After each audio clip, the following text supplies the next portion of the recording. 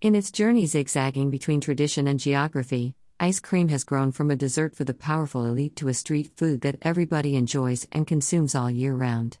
Back in Mesopotamia and ancient Egypt, ice and snow drinks were served to the rich and wealthy, and what we can loosely call the first ice cream cup was found in Egypt in a tomb from the Second Dynasty in 2700 BC. The first ice cream cup was a kind of mold consisting of two silver cups, one of which contained snow or crushed ice, and the other cooked fruit.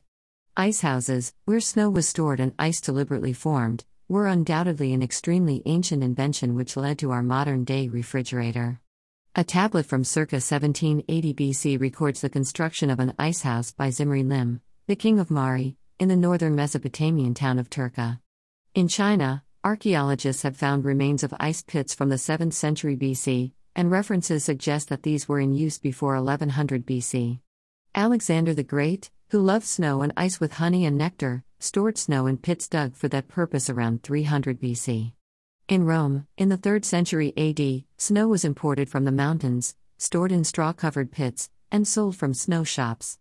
The ice that formed in the bottom of the pits sold at a higher price than the snow on top. Persian records date back to the 2nd century AD for sweetened chilled drinks with ice created by freezing water in the desert at night. Yakhchal in Yazd province, Iran. In 400 BC, Persian engineers had already mastered the technique of storing ice in the middle of summer in the desert.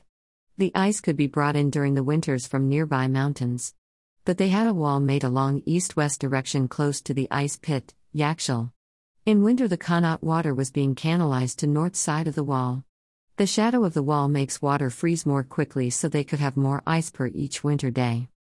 Snow was used to cool beverages in Greece around 500 BC, and Hippocrates is known to have blamed chilled beverages for causing stomach flow as snow obtained from the lower slopes of the mountains was unsanitary, and iced drinks were suspected to induce convulsions, colic, and a host of other diseases.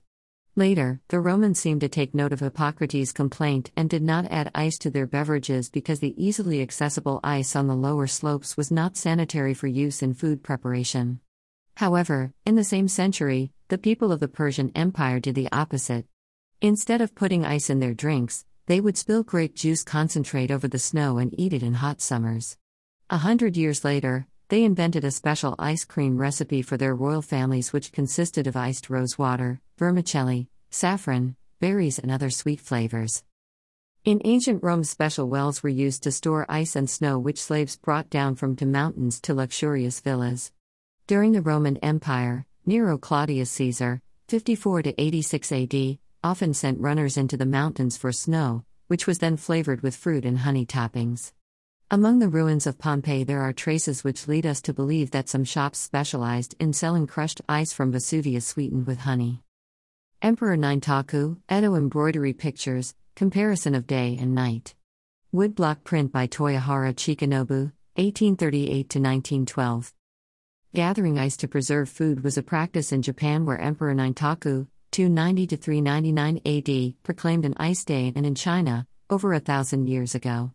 In the Xiqing, an ancient collection of odes, mention is made of an ice-gathering festival. King Tang of the Shang dynasty, circa 1675–1646 BC, had 94 ice men who helped to make a dish of buffalo milk, flour and camphor. During the Tang dynasty an elegant drink was recorded which consisted of goat, cow of buffalo milk cooked with flour and camphor and then placed in iron containers, and buried in snow or ice. The Arabs prepared cold drinks with cherries, quinces and pomegranates. The first ice cream on the American continent was the paila, a tradition in pre-Columbian Ecuador. The Caranquas, or Caras, before being conquered by the Incas, sent expeditions to bring blocks of ice and snow down from the top of the volcano Imbabura, wrapped in thick layers of straw and frailejon leaves, for thermal insulation. The ice cream was then made by filling a large cauldron, called the paila, with ice, snow and fruit juice, and sometimes milk, and mixing vigorously until the juices and ice froze together.